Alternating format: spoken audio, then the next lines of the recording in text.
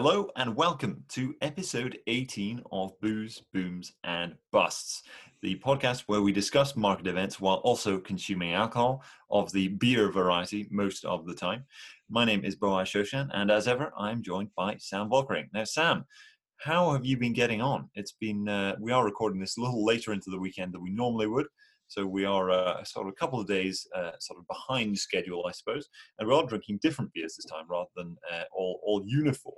But how have you been getting on, and what kind of market events have you been looking at? I've been very well. A little delayed in today's broadcast, but that's okay. These things happen from time to time, but we shall press on for the 18th episode, which is very, very exciting. I've been consuming a lot of beer. I'm not going to lie. Over the weekend, I decided on Friday night to do an Oktoberfest at home. For me and the wife, as you know before we started recording this, but that meant pulling out all stops Oktoberfest related, the old blue and white checkered tablecloth, homemade schnitzels, and of course steins of beer, Paulaner Oktoberfest beer. So I've drunk a lot of Paulaner beer over the weekend. Paulaner, I like the. I've heard that brewery, pronounced quite a few times. I think Paulaner was how I heard it last time, but Paulaner works as well. Better than Paulaner. I honestly have no idea what it is. I think Paulaner sounds better than Paulaner. Paulaner though. Paulaner. It does sound Paulaner. Yeah, probably Paulaner is probably the correct pronunciation. But Paulaner, I don't know. Do you know? So look, my dad's name is Paul. And so when I see Paul together, my instant reaction is Paul. So I was like, Paul and Paul Anna. Paul Anna. Paul Anna. Yeah. Paul Anna, maybe. I mean, it tastes good. So, no complaints there. Yeah, no. So it's been a mad consumption. And now, obviously, a couple more. And we are drinking different beers today because of our last order and delivery hiccup. Which caused a delay for an episode. So technically we're testing 4 beers, albeit 2 each. And so in absence of forgetting to say what we are drinking, which we have done a couple of times recently, I'm going to kick this off and let everyone know that my first beer is the Evolve, which is a contemporary red ale from Mad Squirrel. It's a funky looking label with like a mad squirrel face, like a silhouette, but it looks like it's on top of the tube map or a tube style map, all in sort of red and white. Cool looking can, black can with the red label. Really like it. Suitable for vegans. It's it's reasonably light on actually. It's 4.5% ABV, but a sort of traditional red ale. So, well, it says contemporary red, but it also says traditional on there somewhere, I think. Or no, indigenous heritage style red ale. Take that what you will. What was its actual name? I know it's the squirrel one, but what's the Evolve? Evolve. Right, Evolve. Yep. By Mad Squirrel. Unhinged beers, and it's a pretty good drop to start off with. Certainly got that reddy amber color to it. Can't see through it, but it's definitely got a malty but fruity tinge to it from the outset. So that's the one I'm starting off with today. How about yourself? I am drinking I was in Burton upon Trent yesterday. They have a couple of nice beer shops there, and one of them is called Brews of the World, which is a very nice little outfit. They've got some, they've got some good beers in there, and this one's from there. This one's actually made in Burton upon Trent. This is the Heritage Brewery Company, and this is called Victoria Pale Ale. It's apparently a special edition, but it's quite mild, so 3.8%. And I'm always a sucker for a nice picture of an old ship on the front of a beer, so I had to buy this one. And Victoria Pale Ale, it's got sort of a throwback to the old Great British spirit, I suppose. And, it's very sort of understated, light but full flavored with a pleasant mellow finish and a rich golden color. And it contains yeast sediment. I always like it when beers have those because, so it could always be a surprise and it could just explode in your face when you're opening it up. But yeah, brewed in Burton upon Trent. Now is Yeah, so Burton they're good. on Trent, isn't that's quite renowned as a sort of epicenter of beer in the Yeah, UK, isn't correct. it? Yeah, so there's still well, just in the center. I mean, I'm sure there's more than just one sort of one node there, but I mean, there's a gigantic Coors brewery there, Right. and there's I imagine there's more. There's more as well. I think You know, just Marston's gigantic. probably has a brewery up there too. Yeah, I I think you're. recall. I think that's correct. Yeah. But no, it's an interesting town. I mean, obviously run down. Definitely, you know, it's not what it was. Lots of very beautiful Georgian architecture that you know could probably use a little bit of polish. But no, I really liked it there. It seemed like a nice place, all things considered. Yeah, well, it definitely must be something in the water. I would imagine if it is well known for being a place of many brews and breweries. Yeah, But yeah, so definitely. switching on to market events, I suppose Hmm. that's what we are Oh here yeah. to Oh chew the yeah, fat on forgot about things. that. No, I in terms of you know, you are drinking a red ale, which are a very distinctive flavor. But in terms of red Mm. and you know, red markets, of course, I've seen there has been a bit of that recently. What did you make of the sudden flash crash in Amazon the other day? That was really quite spectacular. How suddenly the ass fell out of the Amazon market, considering how well the stock has been doing in recent months. Yeah, you know what? It's one of these weird things when you start to see this kind of thing happen in these large tech stocks. So we've said for some time, right, that the multiples and valuations that these things are trading at uh is a bit bonkers, right? Like that's not underplaying the quality of some of these businesses. Like Amazon is like no other business that's ever existed on the face of the earth. You could compare it to a whole bunch of giant, you know, companies from the past that, you know, were kings of the stock market and, you know, were trading as, you know, the biggest companies of all time, you know, some of the big oil companies in the past, or some, you know, big shipping companies, or you could go all the way back to almost probably the what is it, the East India Company or something like that, in terms of how much size it encapsulates. But Amazon is just one of those companies where I it's hard, right? Because you look at its valuations now and how much money it makes and what it trades at, and you think, and you can't help but think it is overvalued. But then you also look at their business model and you look at what they do around e-commerce, transport and logistics, cloud infrastructure. They're getting into satellite communications. Bezos has obviously got his side hustle going on with some things like Blue Origin and sending rockets and reusable rockets into space, which, albeit is a separate company, you know, they would leverage, I would imagine, Amazon, and Amazon leverage that in the future.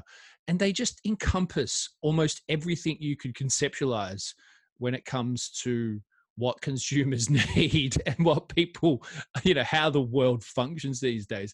And you think, you know, albeit while the stock is trading at a price that is far too high for the money they make, and when we look at, you know, traditional earnings and values, I can't help but think that it's still a bloody good stock to own it. You know. Well, there are. I know. I do get where you're coming from with it. I mean, when you're considering what they're doing and the amount of business, even if it's marginal, the kind of profit they're earning, but just the Yeah. size of it, and they manage to consistently grow it. It is, you know, it's quite incredible. It was interesting. I thought your comparison with the East India Company, right? Because I saw something on Twitter the other day that I thought is relevant to that. It's similar, so similar comparison. Of course, there are different East India companies, but you know, the Dutch East India Company was Yeah. one of these companies that was valued at so many trillion in inflation-adjusted terms back in the Hmm. day, and was comparatively even had a larger valuation than Amazon does today, depending on how what metrics you use. But anyway, there was some guys, a fellow called Jamie Catherwood, who's sort of a market historian, posted this on Twitter, where you're talking about the TINA effect, that there is no alternative acronym in the stock market back in 1688. And this is at the time of the Dutch East India Company at top of its game, really, real titan it's almost a country unto itself, a government unto itself in terms of Yeah. what it was doing. And the TNET effect, for those listening, if you're not familiar with there is no alternative is all that it means, but it just means it's been used as shorthand for you have to buy stocks. There is no alternative to buying stocks because gains elsewhere are not good enough. So, and this is generally referred to as, it's generally put in the context of interest rates being so low that I have to own stocks because there's no other way I'm going to make any return because I can't earn anything on bonds and I can't earn anything at the bank. Anyways, he gave this great quote from a book from hundreds of years ago, effectively. And so this is originally 1688. And so I'll just read out this quote because I thought it really does make it feel like, there's nothing new under the sun. We're moaning about interest rates being really low and just the incredible extremes people will go to make returns now. So, and I quote, "A high price of shares causes concern to many who are not accustomed to it. But reasonable men need not be disturbed about the matter, since every day the position of the East India Company becomes more splendid, the state wealthier, and the revenue from investments at fixed interest becomes less, inasmuch as it is difficult to find ways of investing money. The rate of interest on ordinary loans amounts to only 3% a year, and if the creditor receives security, to only 2.5%. Therefore, even the wealthiest men are forced to buy stocks, and there are people who do not sell them when the prices have fallen in order to avoid a loss. But they do not sell at rising prices either to protect a gain, because they do not know a more secure investment for their capital. Moreover, in this kind of investment, their funds can be recovered in the quickest possible way, since with an active state of stock exchange business, one can always have control of his money." Just incredible. 1688. And they're just saying the exact same thing. I mean, interest rates are too low. People don't want to realize their losses on stocks, so they stay invested. It's just buy and hold. And because if you want security on a loan, you get even an even lower rate. Of course, they're saying 2.5% and 3%, which these days might seem high, but it's the same product where even the wealthiest men are forced to buy stocks, as this is the only means of making returns. I thought that was it was just quite remarkable. Apparently, the book is Confusion de Confusions. No idea how that's properly pronounced. I won't It's about as good as my Pauliner pronunciation. And but anyway, it's just that similar dynamic where Dutch East India Company investing was the thing he did because there's no other way of making money. And I think it's just remarkable that just in the ways that this is even described. Of course, it's a translation, but even the wealthiest men are forced to buy stocks, and the rate of interest on ordinary loans amounts to only 3% a year.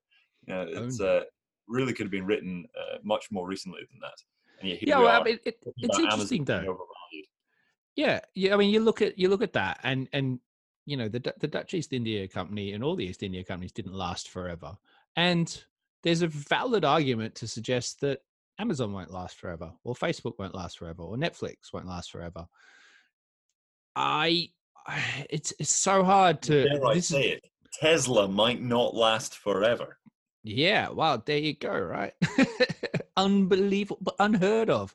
I imagine that back when Britain was the again, to use the word, the epicenter of automobile manufacturing, people probably never thought that was it MG, British Leyland, or the various iterations of those companies, when they were at their peak, probably people didn't think that Britain would cease to have a thriving automobile manufacturing industry. But it happens. Things cycle around, and they cycle around a lot quicker than people expect, particularly at the time when things are absolutely swimming along wonderfully. And you look at Amazon and Apple, and things are swimming along absolutely fantastically for these companies and for the stocks and the stock price and everyone that's been invested in them, or that's had money in a fund that's been very heavy tech weighted, which most of them are, because they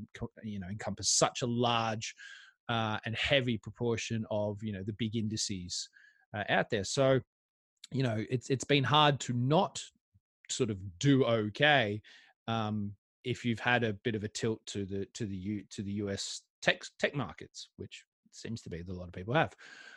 But at the same time, and this is where it's hard to get your head around things, and this is where we find that we fight the eternal battle of people that are just like, these tech stocks, stonks just keep going up. But we know from experience, from my experience investing and as a individual and then professional advice and all that sort of stuff, is that over the years these things will cycle. They do not always go up. They go up, they go down. Some cease to exist, some will fail. Even when you look at a company like Amazon and you just see how entrenched in the world that they are right now, there's plenty of scope for them to have market share taken away. And it's usually not a company that will come along and just become the new Amazon. It'll be, companies that will come along and steal cloud infrastructure, or a separate one that will come into and, land in e-commerce and do e-commerce in a better way. I'm not sure how, but maybe, they will, someone will, there will be better competitors. Likewise, someone will come along when it comes to transport and logistics and do that in a more efficient, cost-effective way and become a challenger. Or there's all it's kind of like death by 1,000 cuts, which is how a company like Amazon ends up not being as dominant as it is today. I don't envisage a company like you struggle now to see a company that's small that could challenge them in another 20 or 30 years time, although that might exist. But I think that there's probably a number of smaller competitors that can take them on at all different aspects that could threaten that. But that's hard to see when you just see how dominant they are. Well, I mean, with everything. like with those small competitors, though, I mean, Amazon could just buy them. I mean, that's the thing, right? It's hard for me to imagine the creative destruction process taking place when it appears that Amazon isn't complacent. That's the issue. So for me, the traditional monopoly thing fails when it's not. Monopolies don't exist without government support, because a monopoly becomes complacent, right? And it's simply, there is no one to compete against. There's no need to compete against anyone, so we don't become efficient anymore. The thing with the Amazon, it doesn't appear. I'm not an e-commerce guy. I'm not an Amazon affiliate or anything like that. So I'm not working with that. But it doesn't appear to me, by any measure, I've not seen any signal of this, that Amazon is becoming complacent, that it's slipping, that that they are simply sitting on, resting on their laurels and rolling in the dividends, because they're not paying dividends like that. So it doesn't appear to me that they're getting complacent. And at the same time, and as a result, the ability to disrupt it seems to, it's hard for me to imagine, because Amazon just has such a gigantic checkbook. They can just buy any of these guys that could threaten to rival it.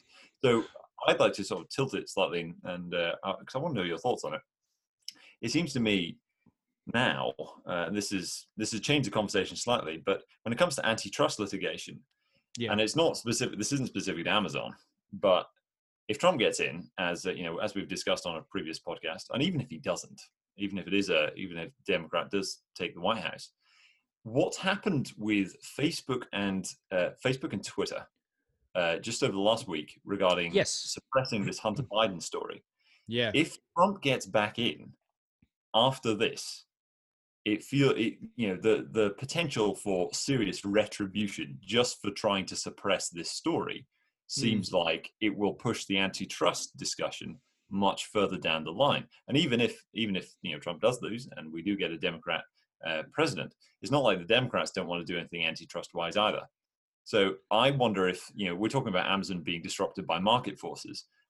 It feels to me more, there's a stronger force now for antitrust, or not even antitrust, just any kind of government, bludgeoning of these businesses than there was before. Because it feels like with, Twitter and Facebook going after this, trying to get this New York Post story off the air, it just feels so obvious that they are in these positions of power where they can control information flows, and that they are willing to do so for political ends. It just feels really hard for me to not see that there's going to be some kind of retribution for that in the future. Yeah, look, I think you're right. And they've shot themselves in the foot with this whole Hunter Biden situation, because they have taken. I saw Twitter's line of argument as to why it happened, and they were saying that it breached a number of their guidelines around an image that was fake, that had been doctored, but the image was clearly faked and doctored as part of the actual article. So it's kind of like almost like a meme, basically. And then at the same time, they said because the information had come from a hacked device, or was supposed to have come from a hacked device, it breached their information around resourcing from hacked things, and which is interesting because there's a lot of stuff that they allow WikiLeaks to publish. Right. So, it's somewhat hypocritical in that sense. So there's a lot of things that they said and then that they happily do with other things. So you're right. There's definitely an element of censorship happening in that sense. When it comes to, so in doing that, they've put themselves just in the firing line Right. for antitrust and for the much harder ruling fist of authority to come down on them. And that's their own fault. And that's their own hubris, and it's their own power thirst that's got them in trouble there. So there's no sympathy from me on that respect. When it comes to antitrust and breaking up some of these bigger companies, I don't necessarily see that as being the greatest outcome. It's kind of like there are those weird sci-fi movies where you kind of like you cut the beast in half and then two beasts just come at you instead of the one, and then you cut them all in half again, and then all of a sudden you've got 1,000 beasts just coming at you. It can't be destroyed. All you're doing is multiplying the strength of it by slicing it in half. And that's how I sort of envisage this happening, is that you could try and take apart, split a company like Amazon into AWS, into the e-commerce, into whatever. And it just gives them probably even more scope and flexibility. Because you're right, like you said before, they're not complacent. They don't just sit on their laurels. These are companies that have come from nothing to be what they are, and they've done it, against, I'm sure, a lot of pushback and a lot of competition. So they know how to fight and scrape their way to the top. And you don't get the feeling that they're just going to sit by and let that happen. But at the same time, that's not always necessarily their decision to make. There could be, and there will be challenges in that space. And a company like Amazon or Apple, or these very heavily cash-laden companies could just buy them out. But in order to buy out competitors, you need the competitor to agree to a sale as well. And I think that there's enough, probably, I don't know, maybe optimism in my view, that a lot of these companies wouldn't sell. And I know, it's interesting as well that sometimes these bigger companies do pass up or look over opportunities because they do start to suffer from their own, ego. There's that great story about when Blockbuster had a chance to buy Netflix. And I think the price was in the tens of millions, like literally millions. And Blockbuster passed on it because they were just like, nah, as if we're Blockbuster. Yeah. Do you know what I mean? And we know how that's played out. And I can see that happening again. And it might not necessarily be Amazon, it might not necessarily be Apple, but there'll be some of these companies that sit up there in the sort of 100 top 200 stocks on the Nasdaq in terms of that sort of size that will sort of pass up, potentially buying or acquiring companies that are great opportunities, and those companies will just go on and absorb them the other way around. So it peaks and troughs and cycles around, and you never really know what's going. That's the great thing about, I suppose, the modern technology world that we live in, is that to build a competitor or to build a startup is not as hard as it used to be. But yeah, it's challenging. It's hard to see these companies not being as dominant as they are now. But every time you look back through history and through different eras, it happens. They get wrecked at some point. Some of them, not all of them, some of them do. And I just see that happening again at some point. Yeah, no, I'm with you on that. I hadn't really thought about that actually in context. When similar to Blockbuster with Netflix, there's that story with Yahoo and Facebook, right? Yes. They passed out a big buyout opportunity. And look at it, we're always when we're looking back on it. When you think about Blockbuster, we're looking back on it and thinking of Blockbuster as the business model that failed. When of course at the time it wasn't. At the time that they could have made that acquisition, Blockbuster was this great innovative company that was dominating the place. And similarly with Yahoo, we think back on Yahoo now as, oh my God, what the hell happened, guys? How did you screw up this? You had such a platform, you had such position in the market, and you managed to just destroy wealth and destroy an opportunity.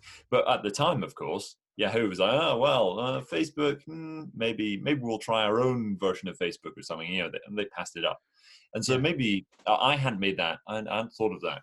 Thinking of what if Amazon just decides, actually, we're not going to buy one of these guys because they're not Amazon. They're not us. They don't have Bezos at the helm.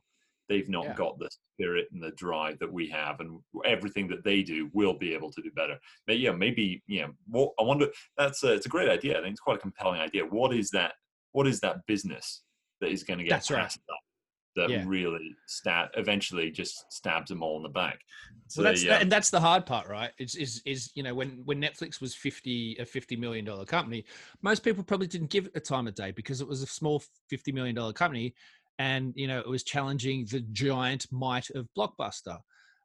These companies are there. You never really know. You can get a good idea. In hindsight's obviously way easier to figure it out, but they're out there.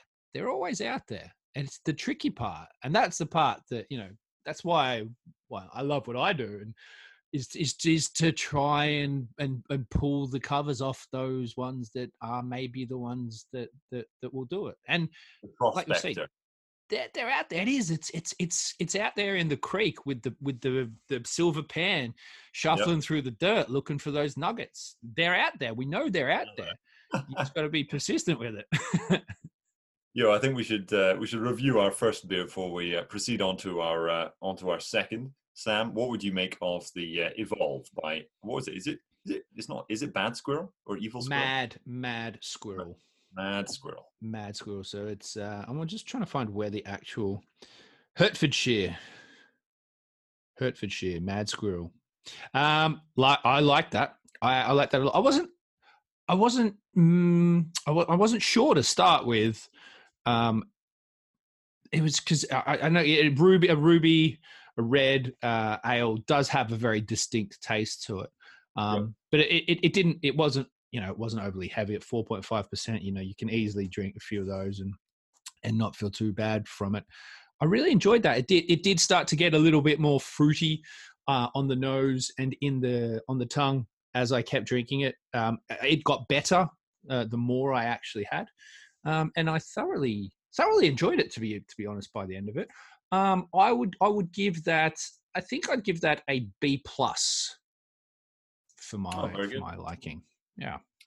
Yeah, for the Victoria Pale Ale, I would say very smooth going down. Nothing. It does taste like a classic pale ale. It doesn't try to do anything crazy, but it's not really trying to do anything crazy, so that's fine too. Tasted very nice, very smooth. I would similarly give this a B+. Doesn't it does what it does, and it does it well. There's nothing, not trying anything crazy, but no, it's fine. I'd give that a B That is the Victoria Pale Ale. Apparently, it's a special edition, but special edition. Not sure what the special bit is. And the capitalized vegetarian, which is interesting. Or maybe you're meant to do that. But anyway, on to our second one, Sam. What are you? Right. Wow, this one's a little bit more. I did say exciting. I'm not to say the other one wasn't exciting, but I'm drinking one. It is called Wittmann. That is correct pronunciation. It's Wittmann, but it is clearly the German influence here. So Wittmann by the Overtone Brewing Co. And this There we go. This is a Belgian style ale with the juice and rind of blood oranges and Indian coriander to produce a spicy, fresh, aromatic beer. It is 5% ABV. It is a funky, psychedelic orange can. There's a lot going on here. This obviously, the orange with the sort of pink is definitely a nod to the blood oranges, and a Belgian Wit beer with a bit of the old blood orange in it. So I'm a bit excited about this. This could be very interesting indeed. That sounds wild. Coriander. Yeah, it's going to be pretty flavoursome, I reckon. On this side, I am drinking Empire Pale Ale. This is also made in Burton. So this is brewed and bottled at Burton Bridge Brewery, Triple B. So really, we should be we should be really a big fan of this. They're obviously already going for the Triple B rating, which is a very honourable pursuit. Brewed in Burton upon Trent. And Empire Pale Ale. It's got a very old school label, I must say, going for something, definitely harking back to a different time. And I mean, they really aren't, they're not holding back here. So it's got a classic picture of a British officer. And we've got, wherever Victorian men served in the Empire, the pale ales of Burton were alongside them. Light in colour, strong and heavily hopped. To survive long journeys over sea and land, the beers help to preserve social life after sunset. This brew is a recreation of those famous ales that should equally soothe and sustain you after a hard day in the urban jungle. Wow, it's quite a mandate this one's got. The quote is "for every climate," so maybe this would even help in Australia, right, Sam? Well, you'd hope so. I just took a sip of mine, and my eyes are watering. That's got some woo. That is like that's soury blood orange. It's sharp. That's bitey. I call the big one bitey. Woo. I feel that sometimes when you like get that tangy feeling right in the back of your jaw. Yeah. That's that I got that. This is going to be fun. How much? What was it? 5%? You said that was? It's 5%, but the taste is just knocked my block off. That is insane. This could be something special. I'm just throwing it out there. I've just seen that in the webcam. Can you describe the color of that for people listening? That looks like a bloody smoothie. It looks like a carrot juice smoothie.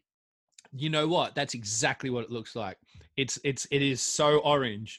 It is like someone has blended carrot.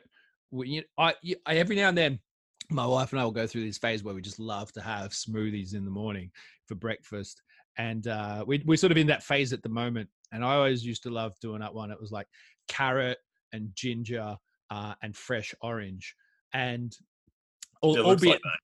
That's exactly what it looks like.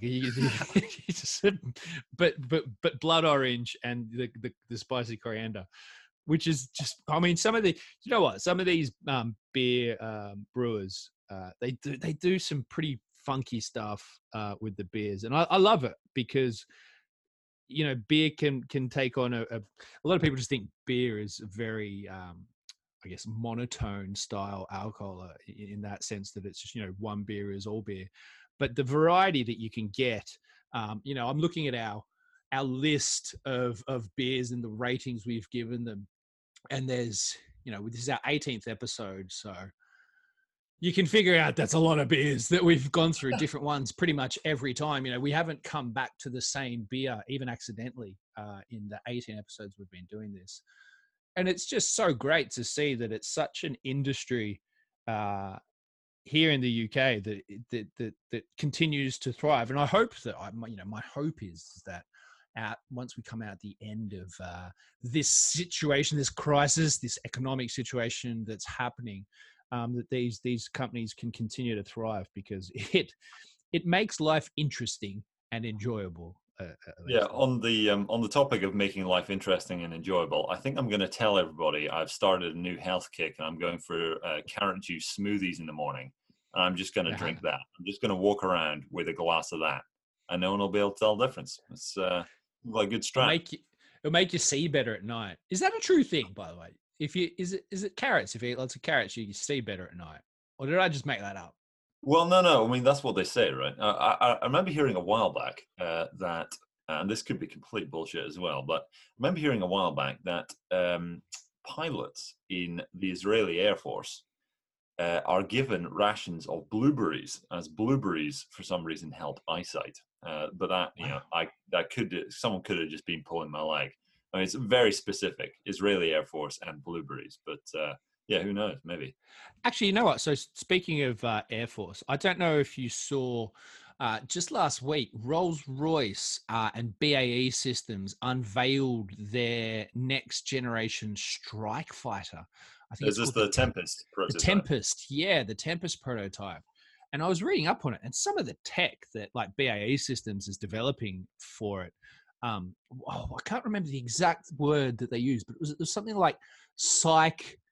Um, it was like literally technology that tracked the pilot's brainwaves and eyes, and sort of integrated that movement in with the targeting system, so that it was kind of like as soon as you would look from side to side, you would be able to target enemy aircraft, and that would all link in with the Tempest's aviation systems. I mean, it's bonkers that when you start to look at the technology that are in fighter planes. I mean, and that some of that technology, believe it or not, filters out into the real world. I remember not that long ago. So you know how, you know, when you look at a strike fighter, you will notice that they have these, sort of glass canopies. They're not actually glass. I think they're some sort of composite perspexy thing or whatever. Nonetheless, you'll notice they don't have windscreen wipers on them. So the question is what happens to, when they're flying in a storm or in the rain? Does it challenge the visibility or anything like that? And obviously they are going so fast, a lot of it just spurts out the back. But at the same time, I believe that they're also coated with this particular sort of nano material.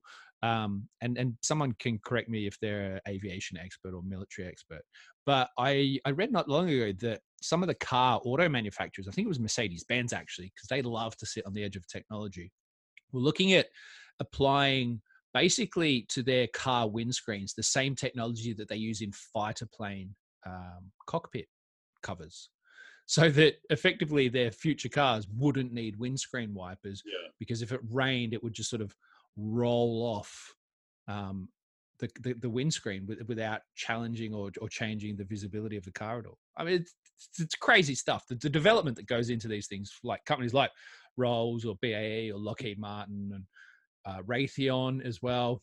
Because Yeah. do you remember when those the UFOs, the I think it was the U.S. Navy pilots or the UFOs, and they were Yeah. tracking those UFOs. That was all Raytheon systems that were tracking those UFOs. Yeah, it was the Praxis missile that they had, the Praxis missile pod on board, the tracking device for it. Yeah, Was yeah, Yeah, some pretty cool stuff, and that was way back in like 2008 or something, right? I mean, it was a while yeah, ago yeah. that came from. The Tempest program. I'm very optimistic about it. I'm not a military security expert, but I do follow the story. It is very interesting. And it does seem like the Tempest program is a fair bit further on than the Franco-German effort at creating a Mm. next-generation fighter pilot, which is very interesting. The whole Brexit thing has put a massive spanner in the works. You've got a lot of people on the security side who are saying Brexit is going to be really bad because the combined budgets that could be put towards these things are going to be smaller now, and as a result, you're just going to end up with the logistics for these planes, because logistics are huge. Like, you can't just fly one of these things, for a while and then give it an MOT every year. I mean, they require huge Yeah. amount of constant replacement and things like that, which require their own supply chains. And so, if you end up with having different fighter jets, for different air forces, that requires separate supply chains, and of course no interoperability between them, right? The parts are going to be different. You can't just put a Tornado part in a Eurofighter, right? But at the same time, the Tempest project, which does seem to be, it seems to have a lot of promise. it does seem to be ahead of what the Central Europeans are getting at, and there's some operators who are looking to make some loyal wingman drones that would be able to accompany it and things like that. And really next generation stuff when you're talking about the ability of the pilot themselves when it comes to deploying ordnance and things like that. I'm pretty optimistic. The main issue seems to be, well, from what I understand, is how much money the government is actually going to be able to apply to the project when you consider the cost of also maintaining all the F-35s that we've bought and that we have said we're going to buy in the future, which of course are also incredibly cost intensive and of course are incredibly important for our relationship with the United States. So if we are devoting so much money towards F-35s, you do wonder whether or not you're going to be able to really devote a massive amount of cash towards the Tempest program, and especially when we've got Wuflu and there's so much cash being diverted from military applications into welfare programs ultimately and furlough schemes and things like that.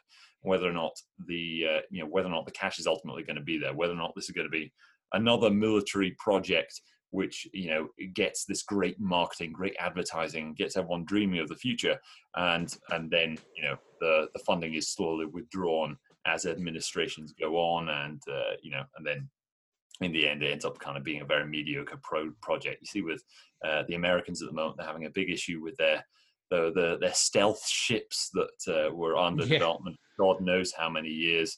And then when the Obama administration came in and they were under a lot of pressure to cut military funding, huge amounts of funding for that program got cut, and now you've got these ships that are out of date. So the radar is actually, they couldn't actually store everything inside the vessel to keep it completely stealthy, and so they had to build out more stuff which compromises the stealth. And now the radar is out of date, and these programs last so many years. It's hard to, and different administrations have different approaches. I really hope the Tempest thing does turn out to be really good, and it does look optimistic so far. So we'll have to wait and see, but it will be very interesting to see how it all turns out. With the when we talk about the tech and everything, I saw it was a good presentation by by a US military. He was a test pilot, so he gets access to all these planes way before. And there was one thing on the capabilities of these aircraft is that when an F-22, this fighter jet the Americans made, that they can't export anywhere else.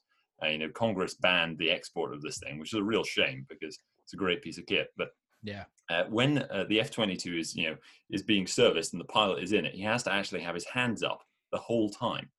He's not allowed. He needs to show all of the men who are working on the jet that he has his hands on the controls, because there's only one. There's a joystick, right? But it's not in between the legs. It's just to the side, and it's really small, and it's incredibly sensitive. So if you just move that joystick by, I think it's a quarter of an inch or less, if it gets nudged at all, the movement that would then trigger from one of the tail fins is such that it could behead somebody. So the guy has to have his hands up the whole time to ensure I'm not touching the controls. I'm not going to kill anybody. It's just wow. the mechanical engineering in these things is just insane. Just the kind of forces that they can levy against everything, people, and against the environment that they're just in is wild. Yeah, it's crazy when you think about the sorts of tech that does go into it, and then even things like composite materials, right? And the different kinds of carbon fiber and carbon fiber composites that a lot of them end up with now, and how quickly that sort of thing progresses. It still might be we're talking decades for a lot of those things to actually end up in planes and have those planes in service. So one of those things, right, is like when we talk about it, a lot of these industries, whether it be things like defense, aerospace, aviation, even the automobile industry. What's another couple of examples of that? Mining as well, funnily enough. The actual runway for a lot of these things, for a lot of the projects that a lot of these companies work on, the actual runway on these is long, like a decade. So for the automobile, for instance, by the time a car company does a concept car and then actually gets that concept car into production, the sort of time frame on that is anywhere from sort of 5 to 8 years. Even gaming consoles as well. When you talk about next generation gaming consoles, the sort of general runway on that is about 5 to 8 years. And same for mines. You know, when a mining company has a mining tenement or an area of exploration, by the time they actually find something, get the approvals, get the mine built, and then actually start digging stuff up, it's about 10 years. Defense, but we're talking about Tempest now, but by the time a Tempest actually, if it goes into service, probably going to be about a decade. The F-35, is only just starting to come into service. These things take a bloody long time. But my point with this is that while they take time, they do happen. But I think what people sort of miss a lot of the time when we talk about stuff like this, or we look at stuff like this, or they see stuff like this, is that it might like appear to be a very long time away for it to come into fruition. But it's that period of time before then when it sucks in all these different industries. So like I say, we talk about something like the Tempest. So we're talking about the construction of the actual plane itself.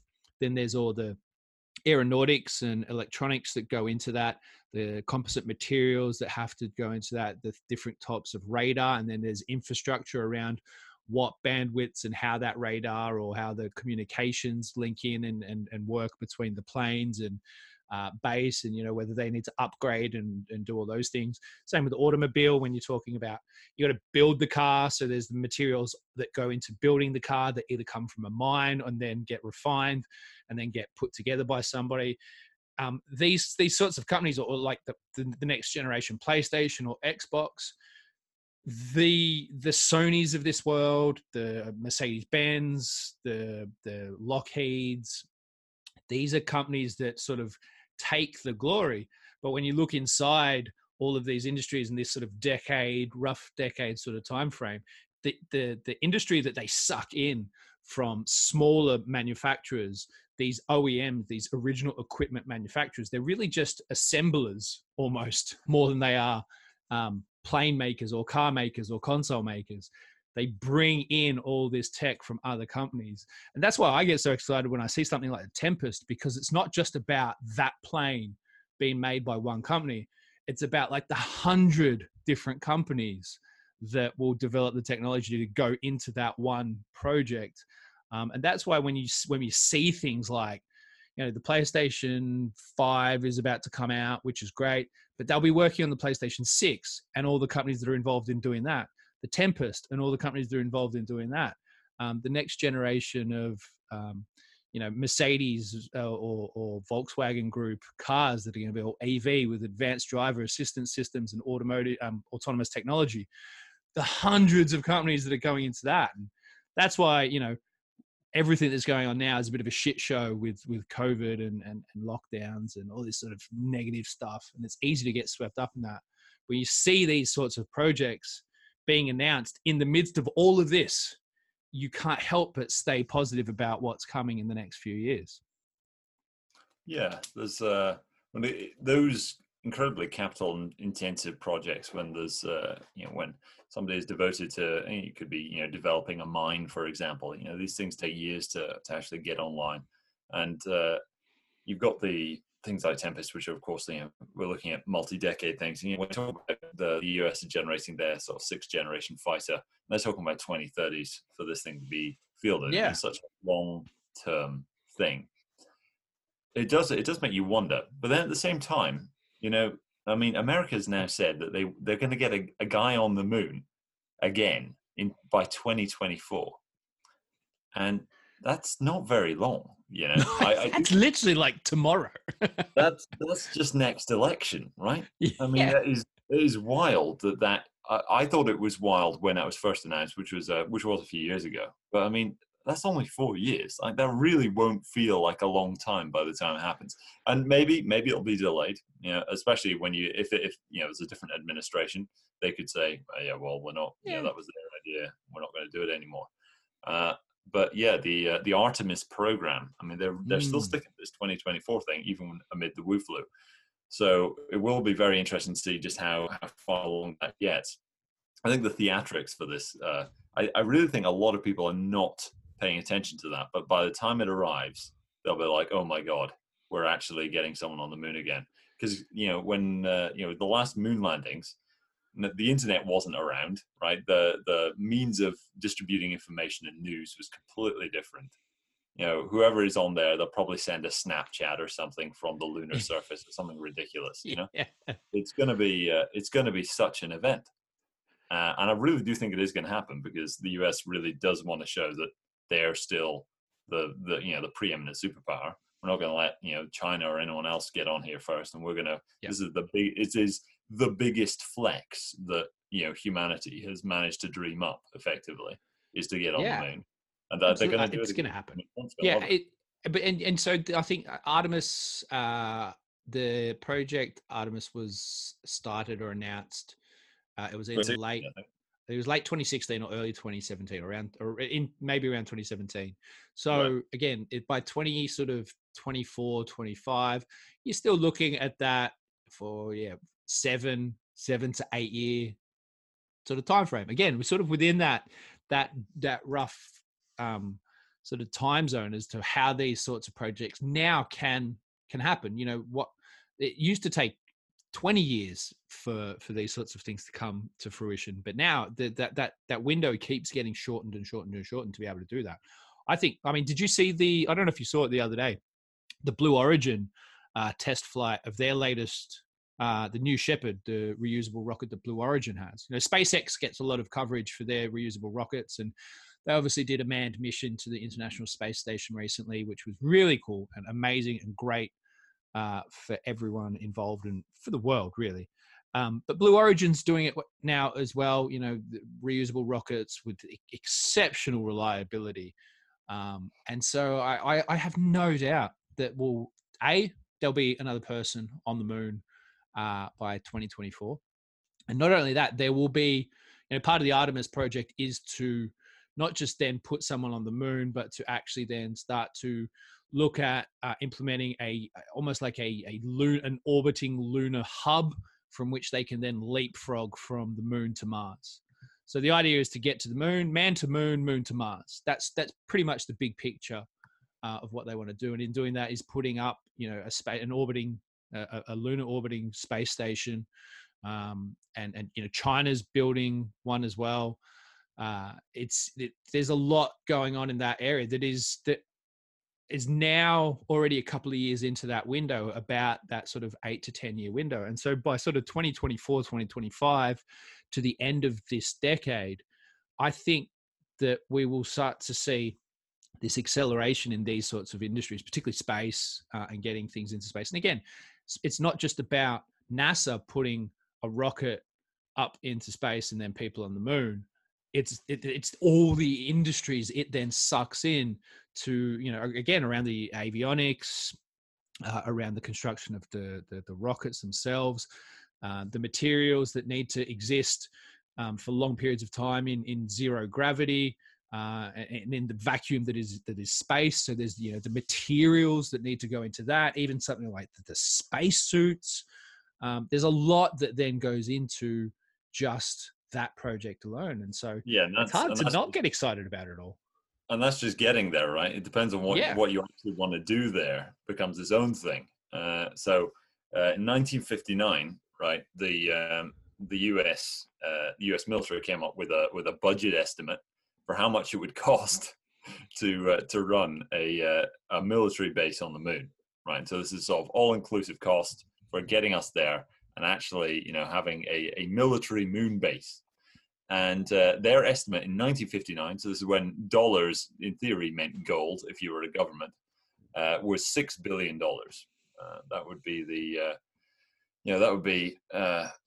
a lot. That was a lot of money back then. Today, inflation adjusted terms, that's 54 billion. Though if you actually did that in sort of gold terms, I would imagine it would be actually a lot more than 54 billion dollars. But just in terms of if you adjust it for inflation, it would be they were thinking of fit what would be $54 billion today. Now, considering the amount that the US is spending here, there, and everywhere, when you're hearing trillions being chucked around as in stimulus bills and the like, maybe it didn't seem like all that much money.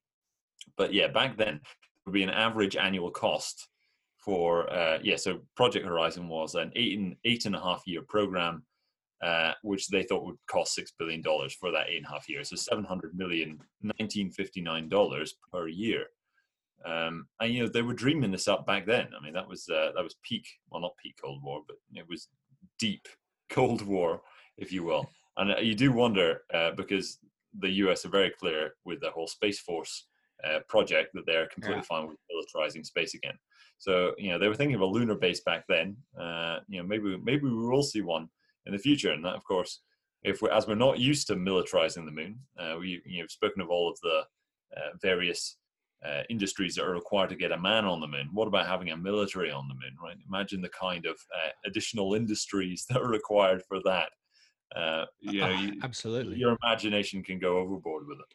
So do you know what, right, as well? So I think what a lot of people have missed, or maybe they just haven't given enough attention to it because there's so many things to give attention to these days. When China landed on the dark side of the moon, they landed their lunar rover on the dark side of the moon. Yeah. Was that last year or the year before or something? Year before, I think. That's up there. That I think that's akin to Sputnik. That's like we're talking about a serious show of capability to put, to do that, because that was a world first. No one has done that before. That was a first. China did a space first. I could only imagine what it must have been like inside the US halls of government or establishment, whatever, when they found out that China did that before they did. They would have been like, right, this is not good enough. And so, people say that it's not a new space race. It's absolutely a new space race. And it's between China and the US. And part of it's the militarization of it. And part of it's communications. And part of it's just a big dick swinging contest. I have no doubt at all. And it's going to be great because we've got the technology, we've got the companies outside of government that are willing to get involved as well. And it's gonna see some pretty wild stuff, I think, over the next few years. While NASA want to put someone on the moon by 2024, it's then everything on beyond that. They want to be doing regular flights up there and back. The getting to Mars is something else again. The flight to Mars is 6 months, which is no sort of mean feat in its own right. So there's developing the things capable of doing that. And so I only found this out the other day because I've been sort of looking at it and writing about it, is the International Space Station is actually due to be decommissioned in the next couple of years. I think it's costing about $4 billion a year to run. And they're effectively going to retire it. And from what I understand is they're going to crash it into the Pacific Ocean. Yep. They can't you can't just leave it up there and no let it die from orbital decay. Yeah, but they're going to take it down. They're going to put something else up there.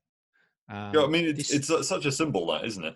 The International Space Station, which is supposedly, this great, it's a great symbol of globalization. Ultimately, I mean, you had the whole thing was about getting people from different nationalities, all these different countries working together to maintain it in a spirit of cooperation. And here we are, deliberately crashing it down into the sea. It does say a lot, doesn't it, about what we're about. But yeah, I mean, I think it will be very interesting to see how that sort of the space competition turns out. You talk about a Sputnik moment, and the Chinese did land on the dark side of the moon. But earlier, I think it's less than a year ago now, they finally switched on their Baidu. I don't know the proper Mandarin pronunciation, like many of the foreign words we've been trying to pronounce on this podcast, but it's called BEIDOU. Their Baidu constellation, it went online this year, and that was their entirely own total global coverage satellite constellation. So allow them to communicate however they like and get GPS however they like. And the Chinese military and effectively the Chinese Communist Party can use that to communicate completely independently of using GPS, global positioning system, which everyone seems to forget is completely monopolized by the US. I mean, this was their gift to the world, was GPS. We don't need to, the Italians, the Brits, we don't need to contribute to the maintenance of GPS. This is something that the US allows, having built it from the get-go. But the Chinese now have their own version of it, and it does feel like a sort of a call to arms. Real invitation for competition, for who can really dominate the space, not just everything. All the other planes of competition that we think of. Space is the next frontier, which it is. It's pretty intimidating, I suppose, but it does bring out the best in man. So we're going to be able to witness some incredible feats. Right? Yeah. I think the thing that signified it most for me was the fact that even Australia decided that they would finally have their own space agency. They've never had one before, and then it was like last year or something, they decided to set up the Australian Space Agency. It's like, if Australia's getting involved, there's something going on here. Yeah, mate. The next Ashes test should be on the moon. Wow, absolutely. I mean, that would be there'd be quite a lot of sixes, I would imagine, being scored. They'll just be raining cricket balls down like asteroids from the sky. Anyway, dude, we should probably wrap this up. What's your rating for your second beer? Your carrot juice. I don't know what to make of my carrot juice. You know what? I think if it wasn't a Belgian style Vit beer, I think it would be better.